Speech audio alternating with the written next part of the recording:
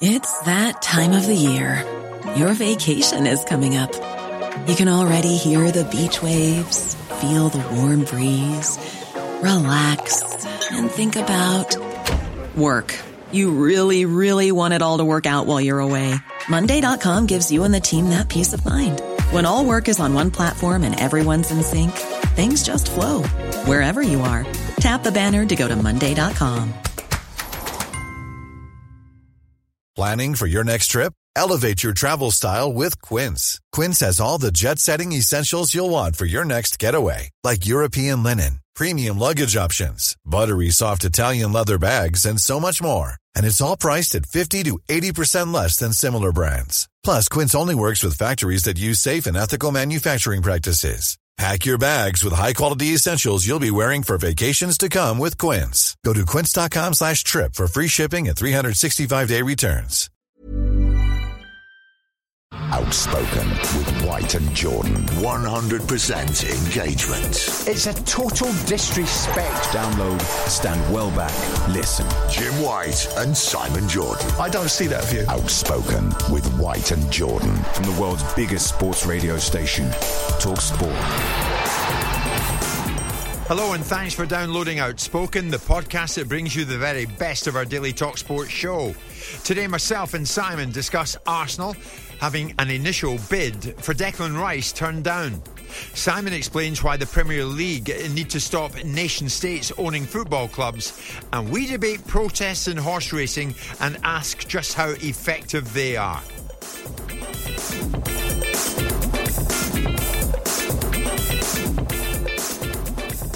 Well, wasn't it nice to bump into Sir Rod again? Yes, looks very well, doesn't he? Yeah, I love his wardrobe, don't you? I mean, where does he get those jackets? He was in with Alan and Ali there. It was terrific chat. Love the guy. One thing I do really adore about Sir Rod Stewart is everybody doesn't see it in here. Out in the 17th floor, there are many people working on this floor with Simon, myself, Luke, Joe, the rest of us on this show, all the other shows with the boys. And Sir Rod Stewart, I have to say, Simon, had time for everybody. On the way downstairs to his car. You know, it never fails to amaze me. He wanders there, he goes over there, he's chatting here, a photograph here. It's great. Well, I always think with the biggest of stars, they operate in that way. When you've got the sort of people that aren't big stars that think that they are, they're the ones that are a little bit mealy-mouthed and full of themselves. But the big stars know why they're where they are, know what it takes to continue being where they are, and also, to some extent, haven't forgotten what put them where they are. And so with all that in mind, they regard the opportunity to make someone's day and to be involved in giving someone a feel-good factor by simply acknowledging them as much a privilege for them as it is for the person that's receiving it. Exactly. And people like Rod Stewart are big, big stars, recognisable around the world. So those are the people that always find the time. So it's something that should be applauded and appreciated. But at the same time, I also think it's something that people should do. Because, you know, it's a wonderful position to be in such a situation where your talent is recognised and the rewards that have gone with it have put you onto a stage and in a superstar bracket where people just want to speak to you and be around you. For sure. Simon, as of last night, it was my understanding that there was no firm, hard, fast bid in from any club for West Ham's Declan Rice. But in the last few moments, Mr. Alex Cook, who does a darn good job here at TalkSport, tells us West Ham have now rejected an opening bid for Declan Rice.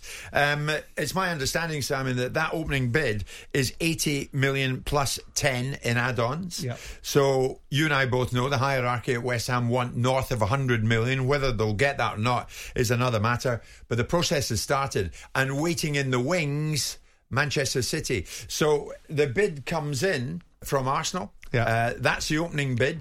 But as I say, watching it from distance, Manchester City. It's begun to swing into action. I mean, there's two ways of doing this deal, isn't there? There's going and meeting West Ham's expectation and eclipsing the opportunity for someone else to come along and get involved and just nicking it straight out from underneath. Here's the deal, we'll do it, we'll close the deal now. And then, of course, you're in a situation with David Sullivan, who I know very well, that won't be enough, even if you meet his asking price, because he'll then say, right, well, actually, I want more because that's the nature of the beast. Yeah. I've got an opportunity.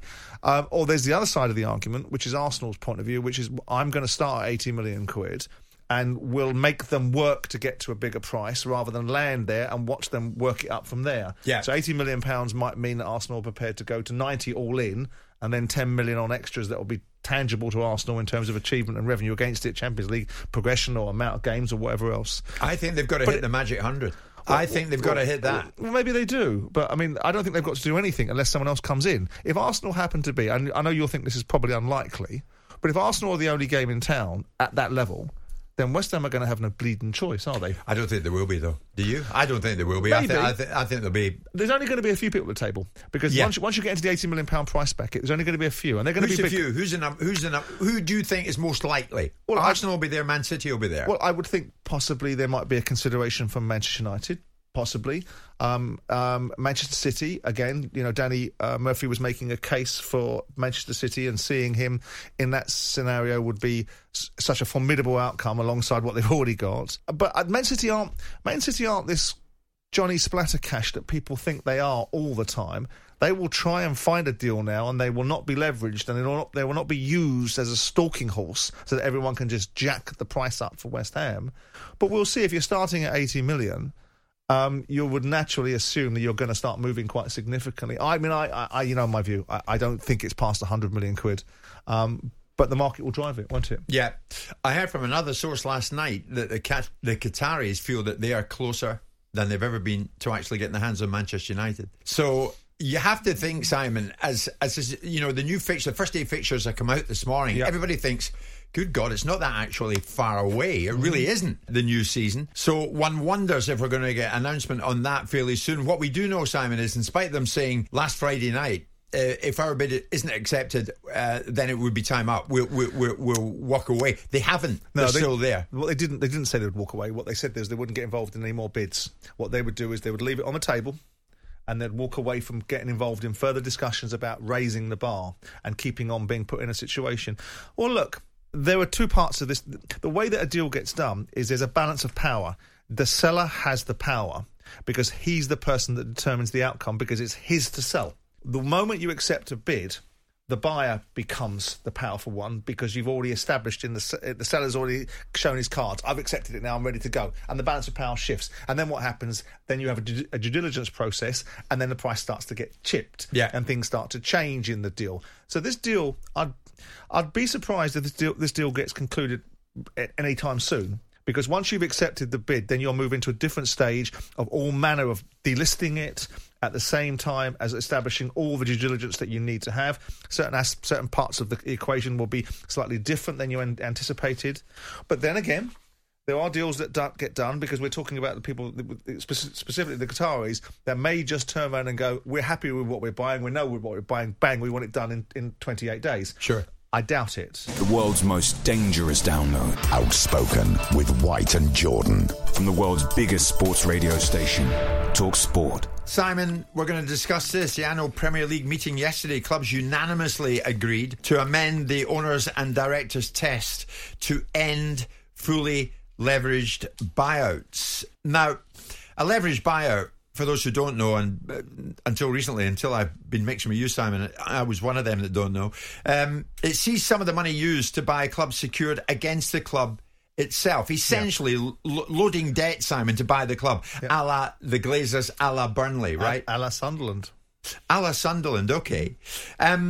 So, is this long overdue? I want to start with that one. They've unanimously agreed to amend the... In other words, Manchester United, as it was a unanimous vote, voted to end fully leveraged buyouts, the very one that was used by the Glazers to purchase Manchester United. Sense of irony there. Look, I mean, you can't have a sustainability scenario where you're putting upon the football world a desire for it to be governed in a certain way with financial fair play and the restrictions of what people can and can't spend and how they manage their finances, and then suggest on the way in that leverage purchases that load the businesses with debt is something that you're comfortable with. I don't necessarily agree with the principle of buying businesses without debt is a bad thing, or with debt is a bad thing, because people buy businesses all the time. Why with didn't debt. You do it at Palace? Well, because the quantums were different. You went in with your money. Sure. But we can make the argument that with Chelsea, I mean, Chelsea is debt in another guise. It's private equity guys that want to return on their money.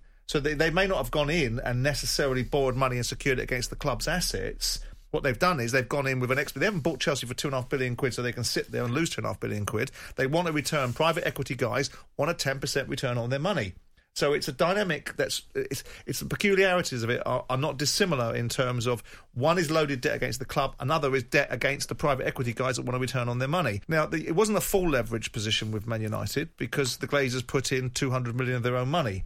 So the cost implications of buying Man United was 700 million quid. They put 200 million pounds in and they borrowed 500 million pounds.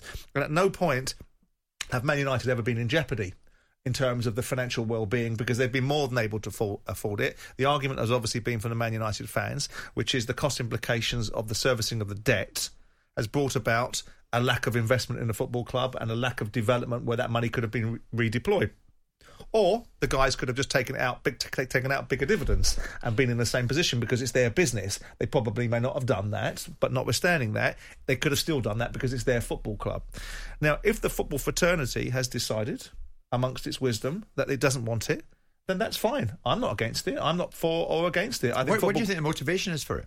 To decide unanimously? I think there's a variety of motivations. I think it comes in line with the idea that if you want financial fair play and you want football clubs to be self-sustaining, then you don't really want people being able to buy them and load it with debt and then risking the reality of that football club. Because Burnley could have gone the other way. Burnley could have found themselves in trouble by loading the and you flagged that up at the time. I flagged it up to the point that it triggered a £65 million repayment of the loan, which I think they haven't repaid, they've just refinanced.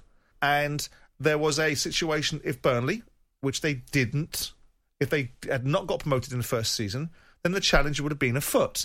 They have got promoted, so that becomes null and void. But it wasn't wrong to flag it. It wasn't wrong to suggest this is something you need to be looked at, because a football club that's being bought for 200 million quid that only has revenues of less than that and are in jeopardy of dropping out of top leagues is something you should be mindful of when you're loading it with debt. But a football club like Man United is just a point of principle. United fans will say, you've had $1.2 billion in interest payments out of this football club that could have been dropped in that football team over the last 16 years. And the fans are not wrong to say that. Well, they're not wrong to say it, but the bottom line is football is now big business, and big businesses are bought by leveraged transactions. I know, but that's why Twitter the fans are right, though, Simon. They say the Glazers just want to put a lot of that money in their back pockets as opposed to putting it into the football club. Well, I mean, there is an argument that the lack of development in Old Trafford and the lack of development in the training ground could be leveraged at Manchester United's ownership model and saying, well, why would you have not done that? You could have done that easily. And of course there's 1.2 billion quid that could have gone in a football club. But the other side of the argument is they have already... The club's money, not theirs, and I'm very clear that I understand that, has been spent. There's been enormous amounts of money spent at Man United. Yeah. Enormous amounts of money. And what you're advocating for is even more profligacy, because the model that they've run for the last 16 years, with the Glazers' understanding of that football club, certainly since Ferguson left, has been poor. So there's no... What you'd have been seeing is the Glazers spent more money. If they didn't have these debt payments, they'd have spent more money and bought the same calibre of players and found themselves in the same position that they're in now, potentially, with a bigger bill on players. I get it. Well, it was interesting in itself that they decided to have a vote, and the Premier League meeting yesterday, the clubs unanimously agreed to amend the owners and directors test to end fully leveraged buyouts. If you want to change that, all this nonsense about, this club's going to sue that club because they've been relegated and they've got a case to answer for financial fair play doping or whatever else, it's all tosh, because if they want to change rules, you can see how quickly they can change rules if they've got a mind to do it. So, on that very topic, and you've brought me right to it perfectly, should they now be turning their attention to a ban on state ownership? Should that be next? Absolutely. Yeah. Because, if you look at the sports franchises and sports businesses in America, they do not allow nation states to buy their community assets. Right? So why would we? And in Europe, we seem to have a different attitude towards it, and certainly in this country. But here's the thing. I thought that there weren't many of these things going on, because according to the Premier League, Newcastle isn't owned by a nation state. It's owned by a independent business inside Saudi Arabia. But now we know that it's one and the same thing, don't we? We know that.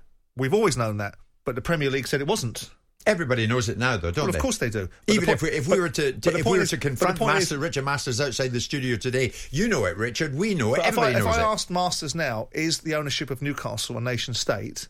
I'm willing to wager you that he'd say no. Because we've got degrees of separation from the ownership. We've got this as a sovereign wealth fund. It's an independent business that's being run in an independent fashion. And we'd all say, but as preposterous balderdash, right? So when we talk about nation states coming around to owning football clubs, we've got one in Newcastle, but they've dressed it up as something else. Right. So what does this actually achieve then? Does it mean that we're going to be more forensic in evaluating what a nation state is? Because they will argue till the cows come home, PIF, that it's not a nation state investment, unless, of course, it suits them when they're having a court case in America on the Gulf front where they acknowledge that they are a nation state ownership model. So would Richard Masters deny it if the Qataris get Manchester United? Well, they've already set that stall out, haven't they? They've said it's not. We all know. We know. That's what I'm saying. We all know that the wealth that's been generated in Middle Eastern situations, predominantly that are buying assets of this significance, are primarily based upon the desire for the Middle East to start to build up relationships that are secondary to just oil. Right? They want to be able to build up different business opportunities. So we all know it's nation state, and all these guys that are being put up as potential buyers of football clubs are ultimately indexed to the state in some way or another, whether it's because they've created their wealth as a result of it, or whether it's because they occupy positions of humongous influence in the governments, or whether they are the crown prince of a particular country. Yeah. We all know it, but they're dressing it up, and they'll find a way around it. But as far as optics are concerned, and window dressing, for the Premier League to stop Amnesty International and to stop people like this, right? We now have outlawed the idea that a nation state can buy a English asset inside the football pyramid that we now preside over. And then there'll be this bloody argument about what a nation state actually is in terms of the vehicle. And they'll turn around and say, like they've done with PIF, it's not a nation state, it's a separate entity. I mean, it's ridiculous. It's so ridiculous, it almost takes your breath away. Yeah. That people sit there and go, have a debate about it. Oh, actually, Newcastle isn't. No, it's not. It's owned by PIF. PIF is the nation state. No, it's not. But it is. It's the sovereign wealth fund for the nation state. But it's not the nation state. And at that point, you lose the will to live and let that person walk away with their ridiculous notion that it's not. For those who don't know, Simon, simplify it. PIF, the Public Investment Fund, yes, is a wealth fund designed to manage the well-being of the asset value of the Kingdom of Saudi Arabia. Right. Its sole focus in life, it's got 650 billion worth of assets, and it's to preserve and enhance the value and the economic reality of the Kingdom of Saudi Arabia and Mohammed bin Salman. That's what its focus is. That's it. And you have to think, Newcastle is probably just a start. Of course it is. I mean, ultimately, you're now looking at Skills Challenge and what they're going to do in boxing with their desires. Yeah. You're going to look at a variety of different things. It is ultimately, we've seen golf. Golf has been bought. The lock, stock and two smoking barrels. It's been bought. It's like watching someone buy the Premier League, the FA and UEFA. That's what it's done. And watch this space. These people need to be watched, not because I have one single scintilla of xenophobia about me, because everybody has the right to buy something. Of course. But we do have to be careful of the ramifications of what we're talking about and what it's being utilised for, because it's not being utilised for the good of sport. Sport is a vehicle. It's a conduit because they want to have different commercial relationships. They want to move away from just being oil. They want to be an industrial and economic hub to be able to fly in for tourism or to be able to join up that particular part of the world and be even more influential than they are. Yeah. All of these things is what sport's being used for. So, in other words, they're under the door. They're here already, and they'll continue to do it. Yeah.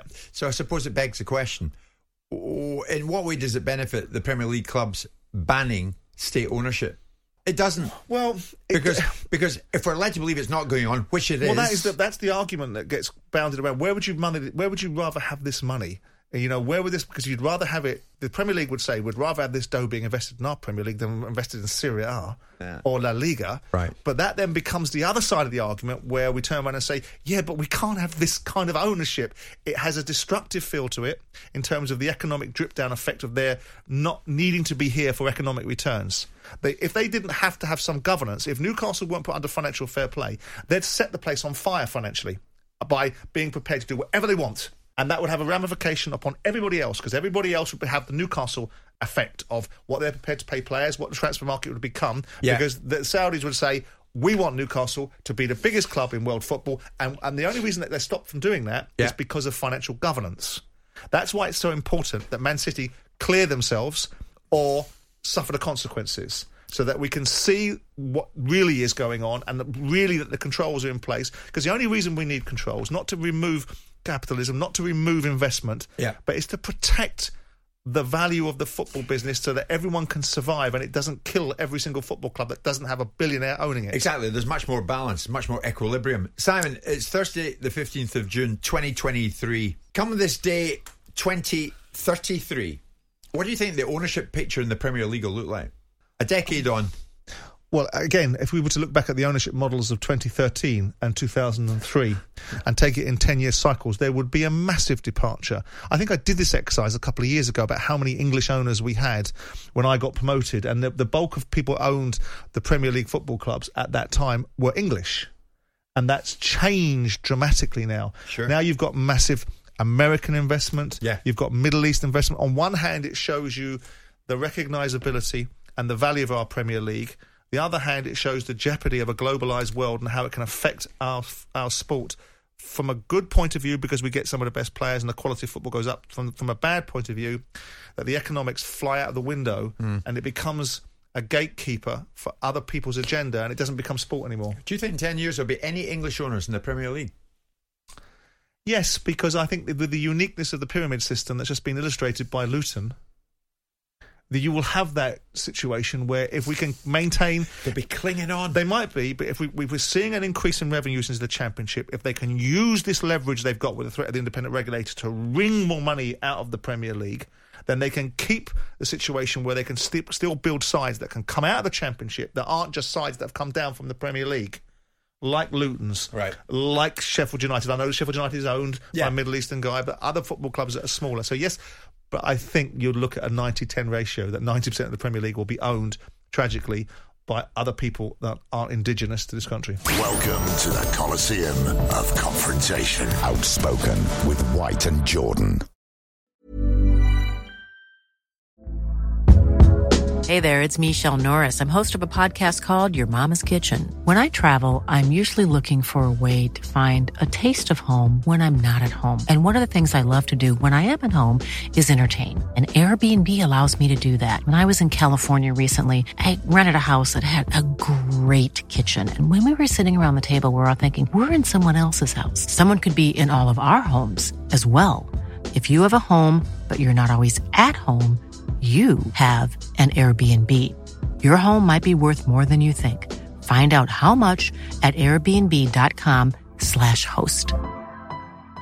Quality sleep is essential. That's why the Sleep Number Smart Bed is designed for your ever-evolving sleep needs. Need a bed that's firmer or softer on either side? Helps you sleep at a comfortable temperature? Sleep Number Smart Beds let you individualize your comfort, so you sleep better together. J.D. Power ranks Sleep Number number 1 in customer satisfaction with mattresses purchased in-store. And now, save 50% on the Sleep Number Limited Edition Smart Bed for a limited time. For J.D. Power 2023 award information, visit jdpower.com/awards. Only at a Sleep Number store or sleepnumber.com. Millions of people have lost weight with personalized plans from Noom. Like Evan, who can't stand salads and still lost 50 pounds. Salads generally for most people are the easy button, right? For me, that wasn't an option. I never really was a salad guy. That's just not who I am. But Noom worked for me. Get your personalized plan today at Noom.com. Real Noom user compensated to provide their story. In 4 weeks, the typical Noom user can expect to lose 1 to 2 pounds per week. Individual results may vary.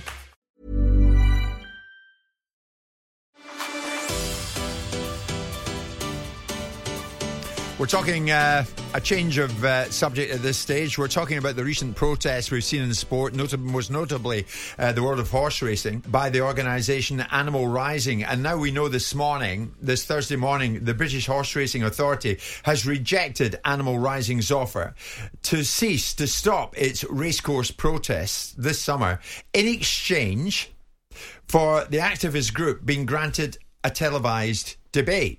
Animal Rights said to the BHA, all right, have a debate with us live on one of the channels, whether it's Sky, whether it's Channel 4, whatever the channel, and we'll have it out live on air. Thereafter, we will no longer protest. Animal Rising has already tried to prevent the Grand National and the Derby taking place this year, and there are fears it will now target this summer's racing highlight, the 5-day Royal Ascot meeting, which starts on Tuesday, as well as a Greyhound Derby at Towcester on July the 1st. Nathan McGovern is with Animal Rising.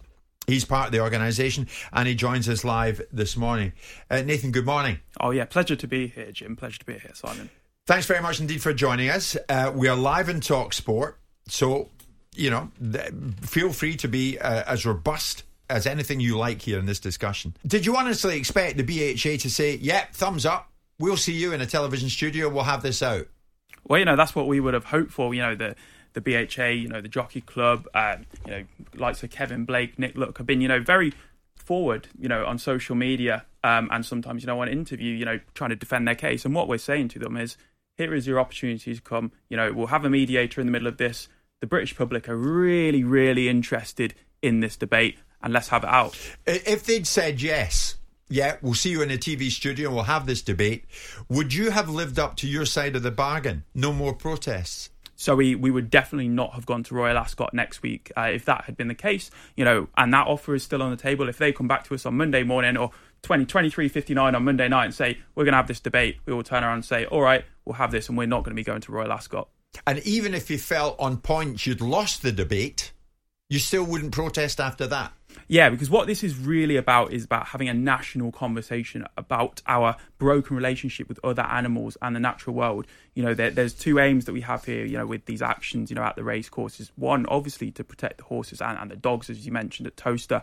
But two, is crucially to have this wider conversation that I think the British public really does want to have. It's certainly a topic that doesn't go away, Simon. And here we have Nathan from Animal Rising saying, if they would have agreed to the debate, we wouldn't protest anymore.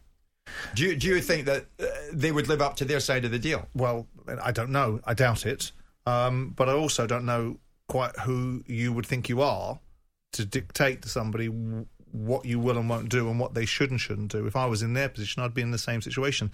A lot of people, I don't think there's a national demand for this particular debate, by the way, but I do think there's a lot of people, me included, that have empathy with some of the causes that are out there. You're all joined up and you're thinking, this is not just about animals, this is a whole belief system that goes from net zero to sustainability through to animal welfare. And I do have empathy with some of the observations that are being made.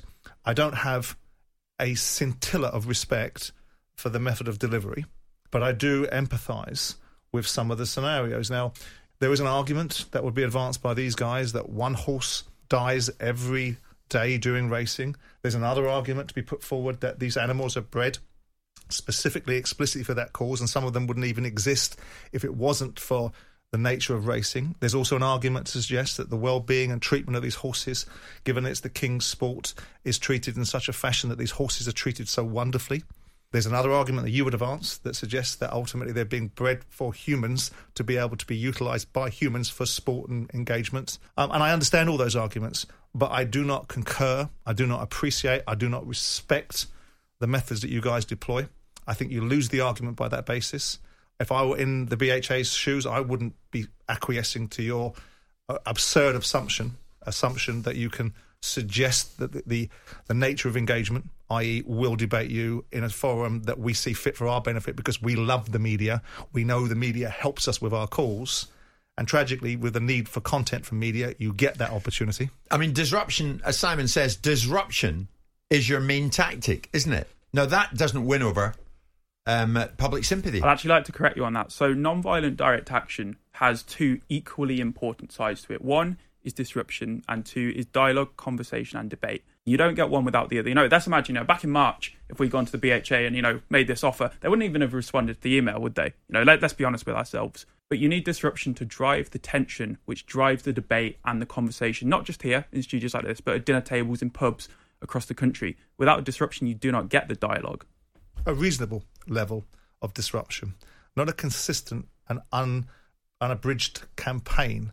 We can make the argument that a horse died recently because of your tactics, but that won't suit your argument. You'll suggest that the bigger picture prevails. But as a matter of course, because of the delays that you guys created on a recent event, and I'm interested that you pick these middle class environments to go to protest in, and that you don't go to places like the Appleby Horse Fair and protest there. Well, what we need to do is accept that, you guys probably aren't going to cover us if we go to Appleby Horse Fair. You're not going to have the national conversation that I have mentioned, when we go to events like the Grand National, like the Epsom Derby, like the Greyhound races in Towcester coming up quite soon. that is where we're actually going to drive through this conversation. So showpiece events. Yeah, exactly. No, I'm not going to shy away from the fact that it is those events that we go to and that drives the conversation more than some other events. That is a critical part about this, of getting everyone to be talking about the issue. And I'm not going to lie. No, that's your tactics, and they work. Has anything changed? I don't think you bring the audience with you, though. That's the alternate side of the argument. Apart from the publicity you're getting, there are those, and you'll be aware of this, that would say TalkSport, other news channels shouldn't give you a news platform, shouldn't give you a platform of any sort. That would be me saying that, by the way. I would disagree with that. With my background, I would say the platform is vitally important because the debate's important. Yeah. But as Simon says, it's how you go about it tactically. And you're out to disrupt. And people who regularly go to these race meetings do it because they love doing it. And they don't want to see people like you climb fences and disrupt what they want to watch. Because so far, Nathan, with all due respect, apart from the publicity, where's it got you? Well, it's actually fantastic you asked that, Jim. So Monday morning, after the Grand National, there was a YouGov poll asking the question, do Britons find the Grand National cruel? We saw 54% of us come out and say, yes, we do find the Grand National cruel. That's an increase on last year. Just yesterday at the World Horse Welfare Conference, on a panel that Julie, the CEO of the BHA, was part of, they brought out YouGov research that they'd conducted themselves, they commissioned, so that 20% of people in this country do not accept the use of horses for sport. That's 14 million people, and a further 42% of people said that they would not consider watching the horse racing until welfare measures were improved. And I think it's important to talk about welfare and say, welfare is not an acceptable metric by which to judge, horse racing. We should be judging it by, are the animals allowed to have freedom? Are they allowed to live lives that they would not otherwise live had they not been forced into the racing industry? We talk about statistics like that, and there is undoubtedly going to be an impact for the racing industry, which means that they probably wouldn't, if there wasn't a racing industry, then these horses wouldn't be bred, would they? And I think it's tragic we actually think like that, Simon, that we think, animals only have value if there is human use to them. And I think we need to take a bigger picture view. If you let me finish, the hierarchical structure of how animals go into the food chain and how animals come into the life of human beings. Yet when we talk about animals like dogs that are under the jurisdiction of human beings, fed by human beings and taken to vets and looked after by human beings, that argument seems to me to be absolutely ridiculous about the hierarchical structure of the animal kingdom against the human interaction with it. It just seems like a ridiculous, immature, childish argument that doesn't make any sense except in particular situations like horse racing. Nathan, now the BHA have said no thanks to a live televised debate. What are you going to get up to this summer? So this time we're not ruling out the possibility of disrupting Royal Ascot. That offer is still on the table, not just for the BHA, because let's be honest, a lot of horse racing fans really don't think the BHA represents them that well. So that offer is there for the representatives of the industry, the Jockey Club, if they decide to take it up, Kevin Blake, Nick Luck, anyone who the racing industry think represents them. But as for the rest of this summer, we said yesterday we are going to be at the Greyhound Derby final in Towcester. This is not merely just about horses. It's not merely just about greyhounds. It's about our relationship with all animals, and that's where we'll be there at Towcester, attempting to cause disruption and ultimately make sure that the greyhounds aren't put in harm's way and don't run in the Derby. Hard-edged, hard-nosed, hard to beat. Outspoken with White and Jordan. Thanks for listening to Outspoken with White and Jordan. Please leave us a review wherever you get your podcast. We'll be back each weekday to bring you the best of the show. Even when we're on a budget, we still deserve nice things. Quince is a place to scoop up stunning high-end goods for 50 to 80% less than similar brands. They have buttery soft cashmere sweaters starting at $50, luxurious Italian leather bags, and so much more. Plus, Quince only works with factories that use safe, ethical, and responsible manufacturing. Get the high-end goods you'll love without the high price tag with Quince. Go to quince.com/style for free shipping and 365-day returns.